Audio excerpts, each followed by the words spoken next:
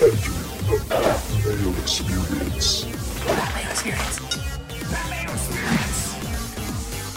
Pat Mayo Experience. Experience. Welcome to the Pat Mayo Experience. Today, breaking new ground.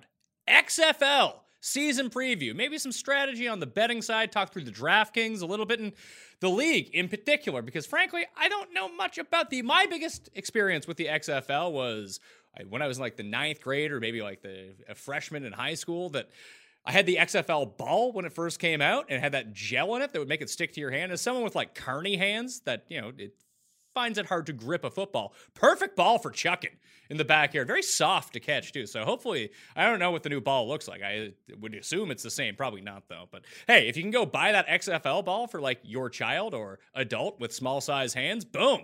Very easy on them. Either way, if you want to get into a draw for 100 DraftKings dollars, here's what you do.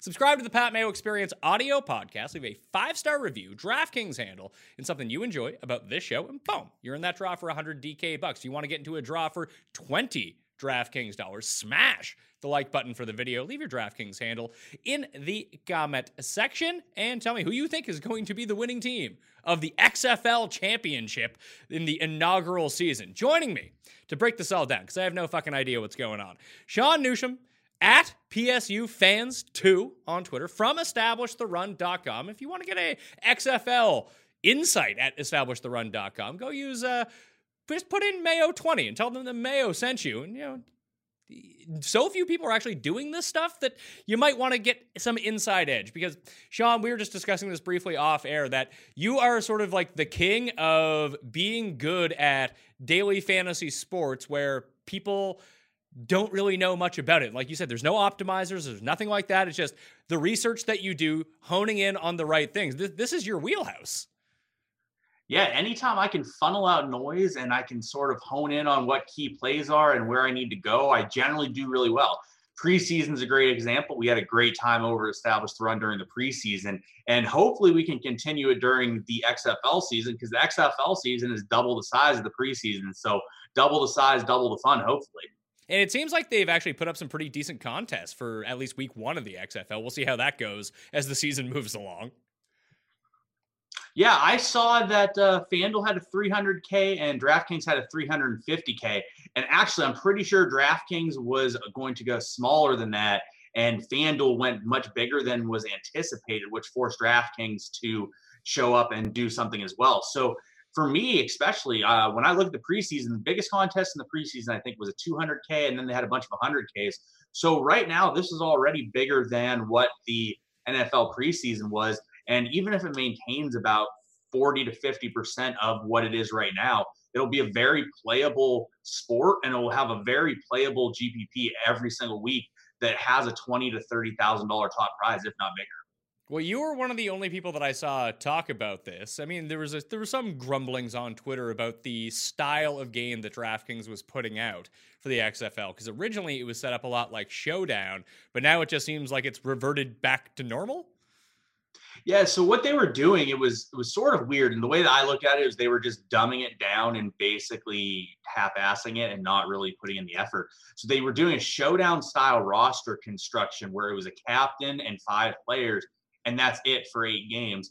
So the problem with that is if you look at the week 1 pricing, which is going to be difficult because week 1, there's a lot of uncertainty going on with it. But you could play 5 quarterbacks with ease with one of them in quarterback and probably play a top 2 receiver on a given team, and that was your lineup, which just isn't that much fun. If you can play a lineup where you're literally just playing all the quarterbacks and you're not sacrificing anything, it just doesn't make sense to me. So what they did is they changed it and they added in a normal-ish type of roster construction. What they did from normal NFL style is they removed the tight end, put a flex in for that, and for the wide receiver 3, they put in a flex for that, and there basically is no flex. So it gives you the ability to play players. When with the original construction that they had, and it was a big issue, you really couldn't make a reasonable case in cash or really in a lot of tournament options to play anyone other than quarterbacks because it just didn't make sense. So what was going to win GPPs every week was going to be maybe a 1 or 2 receiver staff with a quarterback, and then all quarterbacks. So you couldn't really justify playing a guy like Sammy Coates or Rashad Ross or Mikael McKay because they were the same price as a quarterback who's going to throw the ball 40 times a game and run 10. So it just didn't make much sense to be playing a guy like that. So the actual roster positions on DraftKings right now: 1 quarterback, 1 running back, 2 receivers, 2 flex, and a defense. So you probably don't need to worry too much, especially with an 8-team slate every single week, about any dupes or anything like that, right? I think there'll still be some duplicates as the season goes along. I think in week 1, there won't be as many duplicates because no one really knows exactly what's going on. For example, the highest priced receiver on the slate, Rashad Ross, we believe is going to be the 4th receiver on his team. But a lot of people are going to view his price and think that he's the number 1 receiver for DC, but we don't believe that to be the case. So it's a situation where I think in week 1, there's going to be a lot of uncertainty, which will create there to be a lot of differentials and lineups. But as the season goes, it's going to be just like every other sport. You're going to see teams that don't rotate running backs, that don't rotate receivers, that are maybe going to utilize running backs more. And therefore, there's going to be more clear plays as the season goes along. But I think for the beginning of the season, we're going to see a lot of differentials in lineups. So if you're very confident in your research, would week 1 be the week to not necessarily go all in on the budget that you have for XFL for the season, but it's probably going to be the easiest week if you think you have a clue about some of the outcomes and even just who's playing, like you mentioned? Yeah, I think week 1, if you are correct and you think you know what you're doing and your reads are right. So, for example, if that Rashad Ross play comes through and he's the 4th receiver on a team and he's the max price player, he's going to be heavily owned because the pricing is reasonably soft just due to the fact that you can find 1 or 2 players who are probably underpriced on top of the depth chart. So if you all of a sudden find that and then you don't know that news about Rashad Ross, you're probably going to play a guy like Rashad Ross because he's a known commodity. He's played in the NFL. He's had great preseasons in the NFL. However, based on the news that we have, I wouldn't be recommending someone like Rashad Ross. But if you're wrong, you're going to look very foolish. But I think going in with week 1, if you're confident with what you've done and you know what you're doing, it's going to be a great week. I find it hard to believe that either site is going to fill their big GPPs. So you're going to have a situation where I think both sites are going to overlay their big GPP. So that's something where you want to be partaking in as much as you can. So if we just talk about very briefly on DC, if it's not Rashard Ross, does that mean it's going to be like Eli Rogers, the guy you want to target? Or do you just play like Cardell Jones by himself, knowing he has that rushing upside as well? Yeah, we are under the assumption going in that DeAndre Tompkins is actually their number 1 receiver. Okay. So if you look, DeAndre Tompkins is priced at $4,600. So all of a sudden, if you're correct on something like this, Rashad Ross is 10.4, DeAndre Tompkins is 4.6, and he's the number 1, and Rashad Ross is either the 3 or 4. That's a massive edge. Also, we think Malachi Dupree is the number 2 receiving option. So right there, you have a situation where even in GPPs, let's say you really like DC going into this week, you can play Cardale Jones. You can stack him with what we believe to be his 2 top receiving options. And if you do those 3 things, all of a sudden the week becomes a very close to pick 'em slate because they're very cheap at the receiver spot. Do you think that any tight end in the XFL will be worth using in your flex, or is it just better off to use running backs and receivers? I think that they may be worthwhile, but they have to be priced correctly. It's a situation where we just don't know how they're going to be used. And some teams don't even have tight ends or have one, if not any. So you look down at Nick Truesdale, who was a first-round pick in the XFL draft. He's priced at $6,900. He's very similarly priced to these other receiving options. So for me personally, I'm going to steer clear of the tight ends probably for the beginning of the season, just because I think I can get more consistency from receivers than I can out of tight ends. And I'm just not sure how some of these teams are going to use their tight ends. All right, well, let's talk about the odds just a little bit, because I chucked down some money on the St. Louis Battlehawks because I enjoy the name Battlehawks. And I just figured that since no one really has a grasp on who's going to be good and who's not going to be good, taking an absolute know-nothing flyer, because, I need to get my action down, on teams with long odds, who knows if they're actually 10-1 to win. They could be 2-1 to win. I mean, I have no idea. Maybe you have a much better grasp on this. But the overall odds right now for the XFL: the Dallas Renegades are 3-1, Tampa Bay 4-1, New York Guardians 4.5-1, DC Defenders 6-1, LA Wildcats 6.5-1, Houston Roughnecks 7.5-1, St. Louis Battlehawks 10-1, and the Seattle Dragons 11-1. That's a change because, for a while, St. Louis was the team with the longest odds at 10-1. Like, did anything seem out of whack to you by that? Or is it just like, hey, we don't know, so let's kind of stay away? I think it's a lot more of that. It's something we talked about before going on, actually. So the AAF, which was the previous football league that is now defunct, that debuted last year, at the beginning of their season, they came out with totals in Vegas for games, and their totals were in the low 50s because they thought the league was going to be high scoring and produce more points. By week 4 or 5, those totals dropped to about 38, 39 because it just wasn't happening what the league was happening. So if you look at the betting odds for the individual games this week, there's no betting totals for the individual games. I don't think Vegas really knows what's going to happen in this league, and they don't really know what's going to happen with the betting odds coming in. So they're just sort of not doing them. So with that in mind, I think that the way Vegas is looking at it is they're sort of just don't really know what is going to happen with this league. So I think if I were to be placing bets on one of these teams in a season winning championship type bet, I would look at the long odds because those are more of the unknowns. And what's happening is with Vegas not knowing any of these teams, one of the teams that's 11-1 could be the best team in the league. It's different than what you'll see in the NFL because there's a lot more known commodities with the NFL. Whereas right now with this XFL season, nobody knows who's going to be good. And it happened in the AAF. Going into the year, there was what people thought would be better teams. And then by about the midpoint of the season, there were 1 or 2 teams that were clearly superior than the rest. But going into the season, that was not known. I think something like that will happen in the XFL. But it could very easily be one of the longer teams to win compared to one of the shorter teams. So, and one of the big things, if you would bet anything future-wise in the AAF, I don't even know how the books actually reconcile that. I assume they gave everyone their money back that bet someone out on an overall winner. But you and I both kind of agree that the XFL likely has enough funds to at least get through the first season and then reevaluate everything from there. Even the TV deals that they have, they seem to be on every major network. That's probably good enough to get them through, I would think. Yeah, that's something that I'm very optimistic about this league. All of their games are on major networks. You have ESPN, you have Fox. Now, granted, some of their games are on Fox Sports 1, but these are major networks that this contract is through. So I think that it's very likely that the league gets through one season and then reassesses.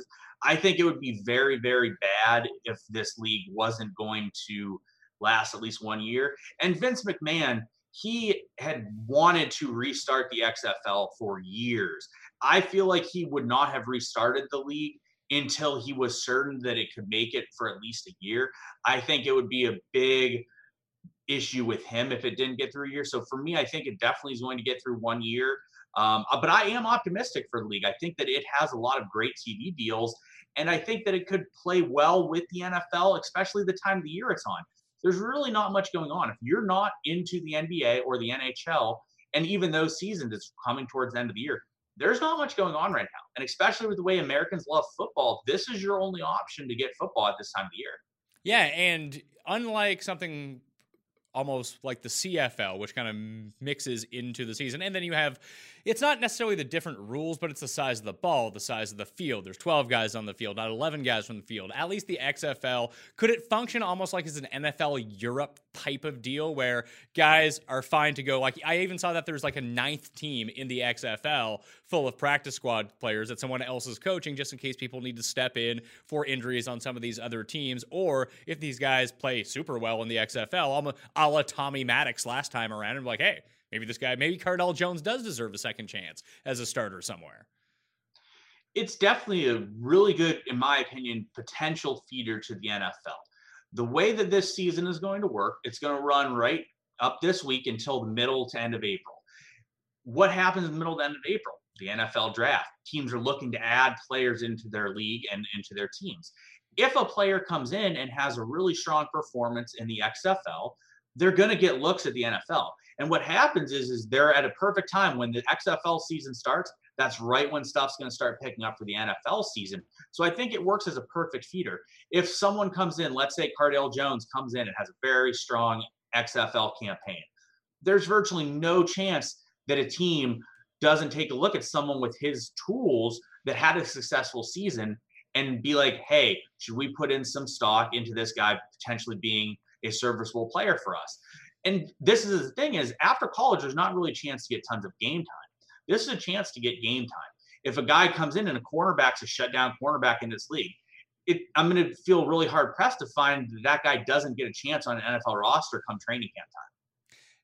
How much do you think your knowledge of both college football and playing college football daily fantasy is going to factor into sort of the stuff that's going to fall between the lines of this league, where you have someone like me who's going to read some content, establishtheRun.com, code Mayo20, by the way, where you have updated depth charts, that kind of thing. That's one thing. But the actual, I know, the defenders on this team, from my experience with them, are going to be better than maybe they're being evaluated as, or this receiver is definitely going to be better than this guy. Do you think that plays a big factor in it, that knowledge that just so many people don't have? I think it definitely helps. Between the college football and the preseason, a lot of these guys have a lot of experience in those situations. So it's a spot where I know what Cardale Jones is. I know what Aaron Murray is. I know what Jordan Ta'amu is. So it's guys like this where I have more knowledge on what they've done previously and what to expect from them. For example, Andre Williams is in this league. He's a running back. He played at Boston College, got some time in the NFL. He has some of the worst hands I have ever seen. He cannot catch a cold if it hit him in the face. So all of a sudden, this guy's in a league where we think it's going to be more of a pass-heavy league. We think it's going to trend towards the pass. If he can't catch it all, that means that they're either going to be a more run-oriented type of team, or they're going to heavily use a different running back in pass-down situations because he's just not as capable of filling that role. So I think that having the extra ability in those two areas definitely gives me a leg up coming into the XFL season. Where are you looking in particular to find either is it an assumption on the depth charts, or are you following specific reporters that are actually covering this? We've been following different people on Twitter. I was actually talking with Adam Leviton last night, and he was joking, but one of the guys that is putting out the depth charts, I believe it's for the Tampa Bay Vipers. I could be wrong. I don't remember off the top of my head, but he is a middle school teacher and he is a WWE columnist, and that's who's providing the depth charts for these teams. So really the only way right now to find information is by finding these off the beaten path beat reporters who are putting out some tidbits of information. And really all you can go off of at this point of the year is you can go off of the draft capital that was spent on players, the trade value that was put on players, and then tidbits of information that is being put on players via beat writers, via the team's websites, via the scrimmage notes that they had. We do believe that there will be full depth charts for all the teams coming out in the next day or two, but we're not certain of that. But the best way to prepare is look up Twitter. Yesterday, I spent a couple hours looking up on Twitter. I was just Twitter searching players' names and seeing what's going on with them, if there's been any rumblings about them from any source. Because right now, all you can go off of is any piece of information is better than no information. And then you just have to dissect and see if it's valid or not. Do you think, do you think this is going to be a higher scoring league than the AAF? Like, if the totals came out, would you imagine that this is a higher scoring league or a lower scoring league? I think it would be closer to the beginning of the AAF season than the end. And I think that the rules set up better for more offensive abilities. Plus, I think that special teams is going to be a bit different, and it's going to set teams up with better field position than what happens in the NFL and what happened in the AAF. So players cannot move on kickoffs or punts until the ball is caught. So I think that the punt returns are going to set people up with better field position, as well as you cannot really kick the ball out of bounds. And if you do, you get penalized with great field position for the opponent. So I think we're going to see much better field position in this league. That's going to propel the points up. And I think that the lower play clock, and there's going to be a few things that tend towards higher scoring. The coaches have communication to players at all times. In NFL, the coaches can talk to the quarterback up until, I believe it's 15 seconds before the play starts. I could be wrong on the time frame. But in the XFL, the communication is done towards every player individually. So I think that could be a massive advantage if a team has a good coaching staff. The teams can line up immediately, not huddle, and a team could see right away at the line of scrimmage a mismatch or an option that they should go with. He doesn't need to call an audible. He can just get communication to all of his players at one time. And I think that really could help the offense.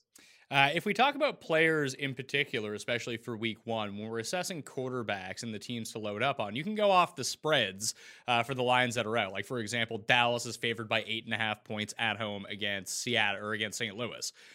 Are you really buying the 8.5? Like, would this be a week for gambling wise just to take all of the underdogs, just not knowing what these teams are?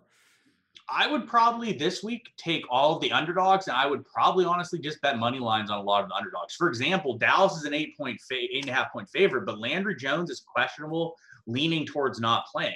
So all of a sudden, you take out the guy who was supposed to be the face essentially of the XFL, and he is no longer playing. It's hard for me to believe that they're an 8.5 point favorite over a different team in the league. So for me, I think that betting the underdogs and even betting the underdog money lines is a great way to go about this week. There's a lot of question marks going into this week, especially at quarterback.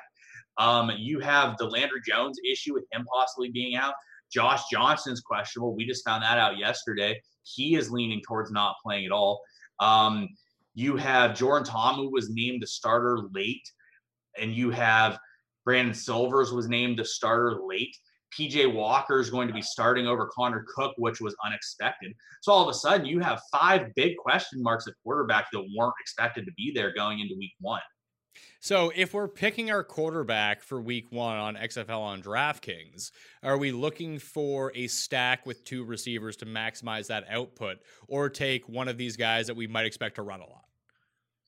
I think that you could do both. I think you could take a guy that you expect to run a lot, and I think that you could take possibly 2 receivers. I think you could do either option.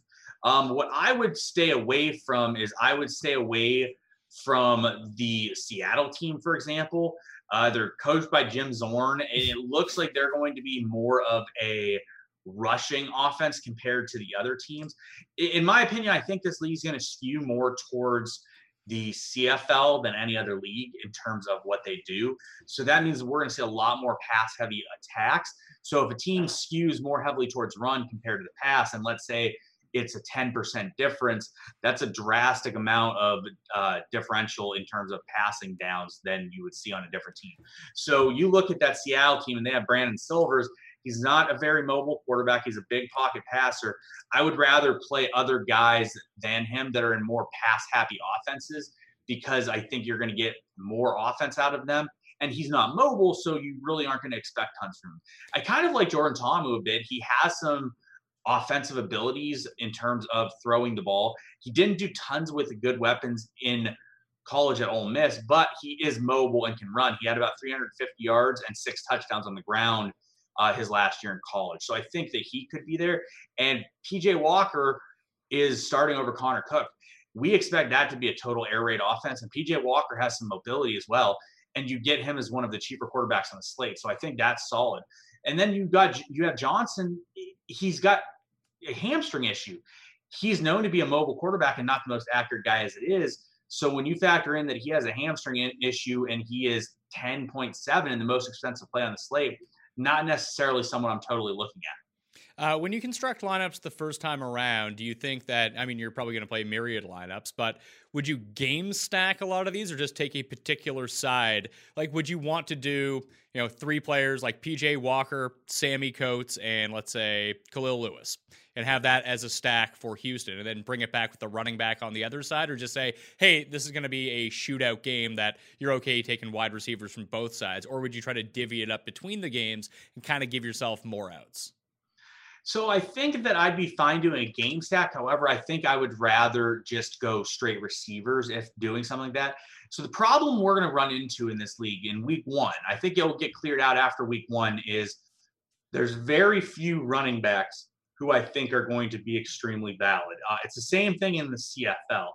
If you look through the CFL over the years, there's generally a few running backs who are utilized and are ran a bit more heavily than other teams, and they're utilized more in the passing game. So I think what we're going to find this year is that certain teams aren't going to use their running backs much, if at all. and it's going to be difficult to bring a game back with a stack with a running back. But I think you could do a quarterback and 4 receivers from one game with 2 receivers on each side, and that could be a great way to game stack. If you end up using, like, I would assume that if Walker is now starting and he has mobility, and this is expected, at least you think that it could be a very high volume air raid offense in terms of the air, that will he be like the super chalk quarterback, or will people just not know this? I think people won't notice, and I think that there's really so much uncertainty that people will be spread out, especially at the quarterback position. I think we're going to see a lot of spread between all these positions in week 1, where there's not really going to be any mass chalks unless there's news of something like DeAndre Tompkins is the number 1 receiver on a team, and people decide that, okay, this is the stand I'm going to take at receiver to get my value. But otherwise, like, I think people are going to play Mikael McKay. People are going to play Sammy Coates. People are going to play PJ Walker. They're going to play Jordan Ta'amu. They're going to play Cardell Jones. So I think we're going to see a lot more of a spread in week 1 compared to other weeks. If we do take Walker, do we pair him with Coates and Lewis? Is that what you're thinking for the depth chart for the Houston team, at least? That is what we're thinking for the depth chart with that team. We think that Coates is the 1 and Lewis is the 2. And honestly, Sammy Coates is a great player. He was a 3rd-round draft pick for the Steelers in the NFL, and he's got a lot of speed to burn. So it's a situation where if you have a guy like that who has a ton of speed, it's definitely helpful, especially in what we expect to be a more of an offensive league. And then Khalil Lewis was a 2nd-round pick. So both of these guys were a 2nd-round, 3rd-round pick in the XFL, as well as Coates being a top pick in the NFL draft. So with the fact that this team spent a decent amount of draft capital on these 2, we think it's a good spot. And Walker is definitely a capable quarterback. He's played for the Colts in the preseason and has been okay. And he beat out Connor Cook, who is a guy that is a good passer. So if we think that Walker can handle that in a June Jones offense, which is basically going to be a 4-wide air raid offense, it's a good situation. And one of my favorite things with this team is if you look through most of the teams, between receiver and tight ends, most of these teams have 10 to 12 options. This team only has 7 receivers on their roster, and they don't even have a tight end. So other teams where there's question marks over who's going to play over who, you have more question marks. This team, there's really only 7 guys. So if you're playing a 4-wide receiver set every single down, there's only so many players that can play anyways. So I think that Coates and Lewis possess a lot less risk in terms of playing time, not necessarily catching and targets, but in terms of playing time, I think Coates and Lewis will possess a lot less risk than if you look at some of these other teams where there's 10 to 12 options in the receiving positions. So how do we try to assess running back in this league? There's only 1 spot to fill on DraftKings, so I guess that's a bonus. But, like, do you just go with the names that you know? Like you mentioned, Jim Zorn in Seattle is probably going to run a very run-heavy offense. But do you want to go that route, or are you just like, hey, give me Christine Michael? I know him. He's been on every team in the NFL. I think it's definitely a way to go. So, for example, in Seattle, Kenneth Farrow is the running back. He had a good performance in the AAF, which is a good indication to me that they will like him and will use him. He was one of the top rushers in that league. They've spent good draft capital on him. So I like him quite a bit going in. I think Cameron Artis-Payne is another really good example. He's been a guy that's been clearly good enough to be in the NFL. He played numerous seasons in the NFL. And Lance Dunbar, we've seen, is a little bit banged up. So if Lance Dunbar isn't available to play, I think that Cameron Artis-Payne will be heavily used for them. So I think those are 2 of my more favorite running backs. But I definitely think with running backs, like I said, we're going to want to look as the season goes along what teams don't rotate their running backs heavily and how running backs are utilized in each team. Any idea of how to even go about selecting a defense here? Like, if you think that one team is going to play the air raid and they're going to be passing a bunch, even if you take the players from that team, or you're just like, well, I might get a pick 6 the other way. Like, why not just stack against the team that's throwing all the time? Yeah, I think that's definitely a good way to approach it. I think at least for me, for week 1, I'm going to go about defense as they're all very similar. So, for example, I'm unlikely to pay $4,700 for the Renegades defense, whereas I could pay $3,000 for the Dragons defense. And that's more going to come down to the fact that The defenses are going to be priced like the Vegas odds are indicating. And I just don't think the Vegas odds are going to be correct going into week 1. So I think you definitely would rather focus on teams that are going to be more pass heavy. However, the entire league, I think, is going to be more pass heavy. Even the teams that we think are more run heavy, they're still going to be pass heavy offenses. So I think that going into week 1, I'm going to generally be spending whatever is allotted to me once I'm done making the rest of my roster at defense. So if I had unlimited salary to play with for my last flex spot, where do you think the proper way to go with that would be? Like just the one guy, regardless of stacking or situation, that I need to go to? I really do like Sammy Coates. I think he's in a really good spot for the reasons we talked about. And then if there's another guy that I think could be very interesting, it's Keenan Reynolds. Reynolds, we think, is going to be second on the depth chart in Seattle. And this is going to come down to the double forward pass rule. We aren't entirely sure how the double forward pass rule is going to play out. I have a feeling it's going to be heavily utilized in something like a jet sweep, where a player comes around, gets the shovel pass from the quarterback, and then as they're running to the other side, the other team can't go after them, because if they go after them, that player is still eligible to throw. So if we think Keenan Reynolds is the second receiving option on Seattle, and then he also has the possibility to be a gimmick type player, he could be a really, really interesting GPP type target, because he could be a guy that maybe takes 3 or 4 carries in a game, gets 4 to 6 targets, maybe throws 2 or 3 balls in a game. Something like that could possess a lot of value. We don't know exactly how it's going to play out until we see the league progress, but I think something like that's very interesting. So are there any other like weird, you talk about like the kickoff rules, the punt rules, the double pass rules. Is there any other like weird just gimmick rule that's in play that you think that could actually affect the fantasy scoring? Like instead of the extra points, like going for 2 or 3 or whatever it is.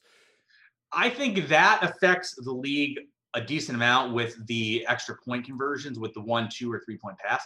In the NFL, when you have a touchdown scored, the kicker is kicking the extra point majority of the time. In this league, every single time there's a touchdown scored, there's going to be a 1, 2, or 3 point extra point try, which is going to be very heavily skewed towards the pass, because the 5 and 10 yard rule is going to be a pass more than likely. And even at the 2, you're more than likely to pass. So all of a sudden, when you add these in, it adds extra points for the offensive players to get, especially the quarterback.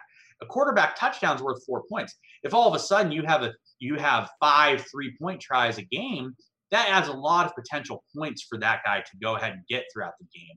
So I think that's a big gimmick and really helps the quarterbacks, especially in terms of getting extra points. Anything else you think we should know about selecting our player pool? Like, when I play the Thanksgiving slate, or even one of those fun Saturday NFL slates towards the end of the season, there is somewhat of a strategy of trying to get your sleeper out of the way, or your lower price guy out of the way in the very first game. Then you can late swap your roster onto the chalkier plays from the later games and tell your story that way, and then you can keep up with the Joneses as everyone tries to catch you in the standings. Do you think there's anything like that in play here, or is there just too much unknown? I think there is definitely the possibility to play your cheaper owned guys early. We talked about DC and what we think is going to be the possibility of receiver. I think you could definitely go into it and play Tompkins and play Malachi Dupree in that first game of the slate, and then adjust your rosters as the weekend goes on. Most of the weekend is going to be heavily involved with tweaking your lineup, especially if you're involved in a GPP and you have the ability to change your lineup properly after every single game, which is a huge edge if you're actually spending the time to do that. So if you want to get some cheap options out of the way, for example, if you play Dupree and Tompkins, then I'm not saying play both of them in one line, but if you do play both of them, and then let's just say you punt your defense with the cheapest defense, all of a sudden you can literally play whoever you want. So if you sit there and you're like, I want to play Cardale Jones, I want to play Christine Michael, I want to play Mikhail McKay, I want to play Sammy Coates, you can do all of that and have 1,600 left over. So if you play even just one of Tompkins and Dupree after that first game, you really put yourself in a position where you can play from a position where you can play anyone virtually the rest of the weekend and adjust accordingly. Did you see the report that came out that the XFL is going to encourage their broadcast team to discuss things like the spread or the over-under during the game. Because I feel like that's awesome for the state, because the best thing that ever happened about the XFL the first time around was the NFL basically ripping off the 2 or 3 really good things, especially, the zoom camera that's like hovering over the field. That's was like the greatest thing the XFL had. The NFL took it. So I think if this goes well, we could see that trickle over into the NFL. I had Brad Evans on a few weeks ago, and we talked about the different ways to incorporate gambling into the actual broadcast. That, maybe by week 3, if this is going well, we'll see chyrons on the screen of, the odds on, here are the live odds of the game. Here's the live win probability of the game. What are the odds of the result of this drive? Punt, field goal, touchdown, that kind of thing. But doesn't this have the ability to go really wrong if the broadcasters aren't informed enough to talk about this? Yeah, and I think that's a really, really great point. And I think everything you said makes a lot of sense. I think with their partnership with DraftKings that they announced earlier today, DraftKings especially is going to have the incentive to get them to talk about fantasy, get them to talk about betting as much as possible, and drive traffic to the DraftKings website. However, I think that if the broadcasters are not properly schooled in the area, it's going to look really bad, which I think we would both probably agree the likelihood of them making sense and being extremely logical about it is unlikely.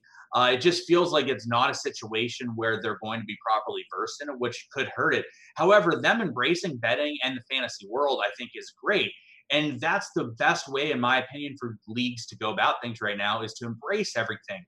People betting on your game is great. And I think that it's a great step towards that, even in the NFL and other sports. Well, that seemed to be one of the biggest problems with the AAF, was that it's not necessarily that they didn't incorporate gambling or embrace it. It's just they weren't overt about it. And like you mentioned, if people are gambling on the game, chances are they're probably going to be following the game or watching the game. Exactly. Like, for example, if I have $20 on 2 kids running down the street, and I'm going to watch that race because I want to see if I win my $20.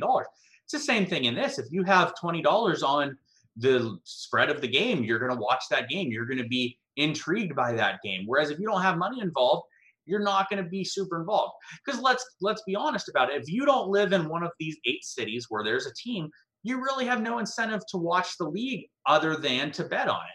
So if betting is being embraced and fantasy is being embraced, it's a much more higher likelihood that people are going to be interested in your game and involved. Not to mention, if you look at interactions on social media, there's so many more interactions in social media that are pertaining to betting and fantasy. If you see a player, let's say on a Sunday, get injured in a game, you go on Twitter and you search that player's name. All you see is people talking about their fantasy teams and how it hurts them for the week. All people want to do is have the involvement with the game, and this does that. Do you think that we're going to see something more than middle school teachers who write about wrestling actually covering this stuff? Because there's going to be a huge edge here for good information. So it would seem to me like if you were a mid-tier reporter, even a low-end reporter, that, like, especially if it was like NFL, or even if you're in one of these cities, like if you're Seattle and you're like the new beat reporter for the new hockey team that's coming up, and that's basically all you're doing at this point, like The Athletic could really invest into this, I would think. Or maybe there's another organization that wants to come up and try to galvanize some journalist to really get an inside scoop, that you could probably sell that information if people get into this. Yeah, if the league takes off, I think there's definitely an opportunity for that to happen. I think what we're going to see is the first year, it's going to be a wait and see approach, but it's a good situation, right? Like that guy that is a middle school teacher, all of a sudden he has the potential that if this league really works and he does a very nice job and people like him, all of a sudden we're looking at this next year and we're not talking about that guy as a middle school teacher. We're talking about him as a beat writer for The Athletic. So I think it's definitely a good situation, but I think it's more of a situation for people to make it their own. And like you said, someone can go out and they can sort of make this their own. And if you are putting together the information and people deem it to be valid and worthwhile, and this league takes off, you're in a great position to put yourself forward next year. And especially like for different content sites that are starting up, like I know that a few places were looking for feeds from the XFL to generate a product to create a game, and they were having issues with that. Now, maybe DraftKings becoming the official partner of the XFL, a lot of that is exclusive to DraftKings. I don't really know the dealings of the contracts, but it seems to me that like trying to get ahead of this, whether it works or whether it doesn't work, I mean, that's a gamble you might have to take. But if you did take that gamble right now, it seems like there's sizable upside if this actually can work. Yeah, the upside's really pretty large because we've talked about the sizing of the GPPs and stuff already. And now this is different than what the sports betting world is going to be. But if we're talking that this is bigger than preseason NFL is pretty big. If this becomes something that is the equivalent of, let's say, preseason NFL, there's a ton of room for some people to take off within this industry, within this league, that you'd be foolish not to put yourself in that position. For example, the first year, you might have to put in a little bit of effort and you might not get paid properly, or you might not get the funding that you'd want, but it might be a investment into your future that could be worthwhile. Yeah, I can only really speak to myself when it comes to this, but like when I started doing golf, like fantasy golf, and then talking about gambling on golf, I mean, I started that 10 years ago, and I really kind of hammered home on it 6-7 years ago and really put out this product, and no one was super interested. And I've been sort of grandfathered into a lot of this when golf took off. I mean, that has nothing to do with me. I just happened to be in the right place at the right time, and I was the person covering this. I think if someone wanted to do that for the XFL, and obviously the PGA and golf is a very established product, it just needed something to bring it over to the edge, to bring a new group of people into it. But I mean, football is popular. Football is the most popular sport in America. So there probably is room. It's not going to be as big as the NFL. It's not going to be as big as college football. But if it's bigger than the Arena League, then there's a lot of money to be made for someone. Yeah, definitely. And I think what you just said makes so much sense. You were the right person at the right place at the right time. Someone's going to be the right person at the right place at the right time for this. So if you're that person, or you think that it could make sense for you, you should be doing that, because it's a 10-week investment. I think we both in our lives have done things that have taken way more than 10 weeks of investment of our life. If something like this can propel you towards your future, that you'd be foolish not to take it. Yeah, as my friend Tim Andercust always said, is that the best thing you can do is just be the person who's standing at the back of the train when they're throwing out all the money. Exactly. But you got to be standing there.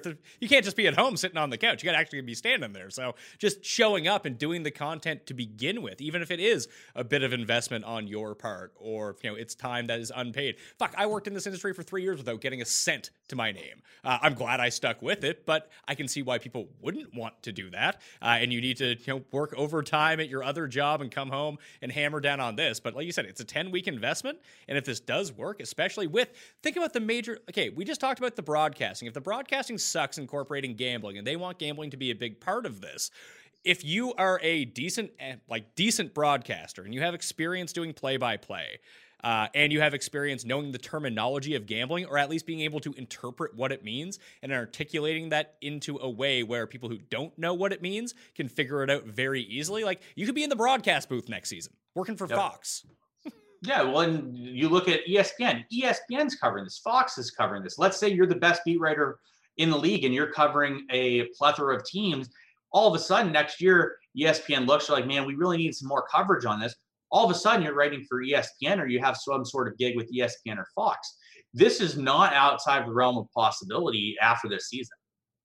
And if you want to get, I'm sure the XFL isn't turning people away from covering their teams either. Like if you want access, or even if you want to get reps interviewing players or understanding how football practices work, because someday you want to be an NFL reporter, I think this is a great way to really get it on the ground floor of just getting easy reps over and over.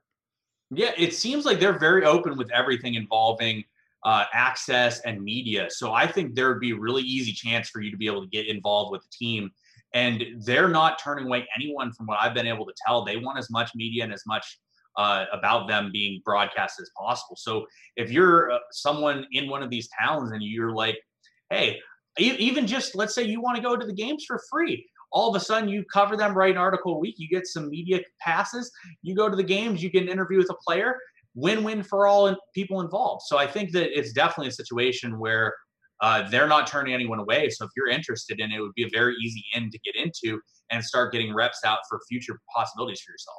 And you would have the ability we talked about the major networks that are actually going to be doing the TV broadcast of this, but I'm sure there's going to be like online radio broadcasts and a very different way of thinking, mainly because WWE is involved. We have all these over-the-top services that are going to be doing different shows or niche things on this, but I wouldn't say the original over-the-top service, but everyone kind of scoffed at WWE Network when it first came out as a paid service, but it's doing great numbers. And the fact that the WWE is even somewhat like partially involved with this, even if it's a lot of the same TV guys coming over, the digital guys coming over, is that they will probably give a bit of a different spin to this, and those guys are going to be around. And if you want to translate that to the NFL or a different sport that you cover, I think it would just make your content really unique, just getting to know these guys and see how they actually cover this, because how you cover wrestling is not going to be the same as you normally cover the NFL. Yeah, definitely. I mean, you're going to have a lot of people that have a lot of experience within all of the different industries. So these guys have their hands involved with tons of different things. It's a great way to network your way throughout the entire industry, not just the XFL industry, but possible within the wrestling industry or just the entertainment industry in general. Sean, thank you so much for coming on and sharing your knowledge. I know you and Adam, and is Silva going to be on it as well, doing the XFL breakdowns?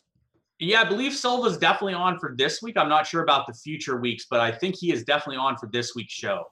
So establishTheRun.com, Mayo20, tell them I sent you when you type that in and get your membership. It's not super expensive because it's the XFL. Want to get some people on the ground floor doing this, but tell everyone what you expect Establish the Run to be actually putting out as far as XFL content goes, besides the show and the updated depth charts, which is probably just enough, but I expect that there's probably going to be more. Yeah, we're going to have updated depth charts with injury news each and every week, and then we're going to do our show every week. We're also going to have hopefully a tiered plays list as well during the week. So we should have a lot of really good stuff over there. And if you were involved with the preseason, you saw the stuff we put out and the content was really great. And I think it's going to be really great and leaps and bounds better than everyone else going into the XFL season as well. All right, that will do it on the Pat Mayo Experience. You can follow me on the Twitter machine, the Instagrams, and the Facebook if you're an old at the PME. If you want to get into a draw for 100 DraftKings dollars, hit that subscribe button for the audio podcast of the Pat Mayo Experience. You can search that any platform. 5-star review, DraftKings handle something you like about this show, and you're in that draw. Winners announced on Monday. For the video, smash the like, DraftKings handle. Who you think is going to win the XFL? That easy for a $20 giveaway on DraftKings. Thank you all for watching. Really appreciate it. Good luck and enjoy the first weekend of the XFL. Maybe it sucks, maybe it's great. Who knows? But hey, don't need to find out. I'll see you next time. Pat Mayo Experience! Experience!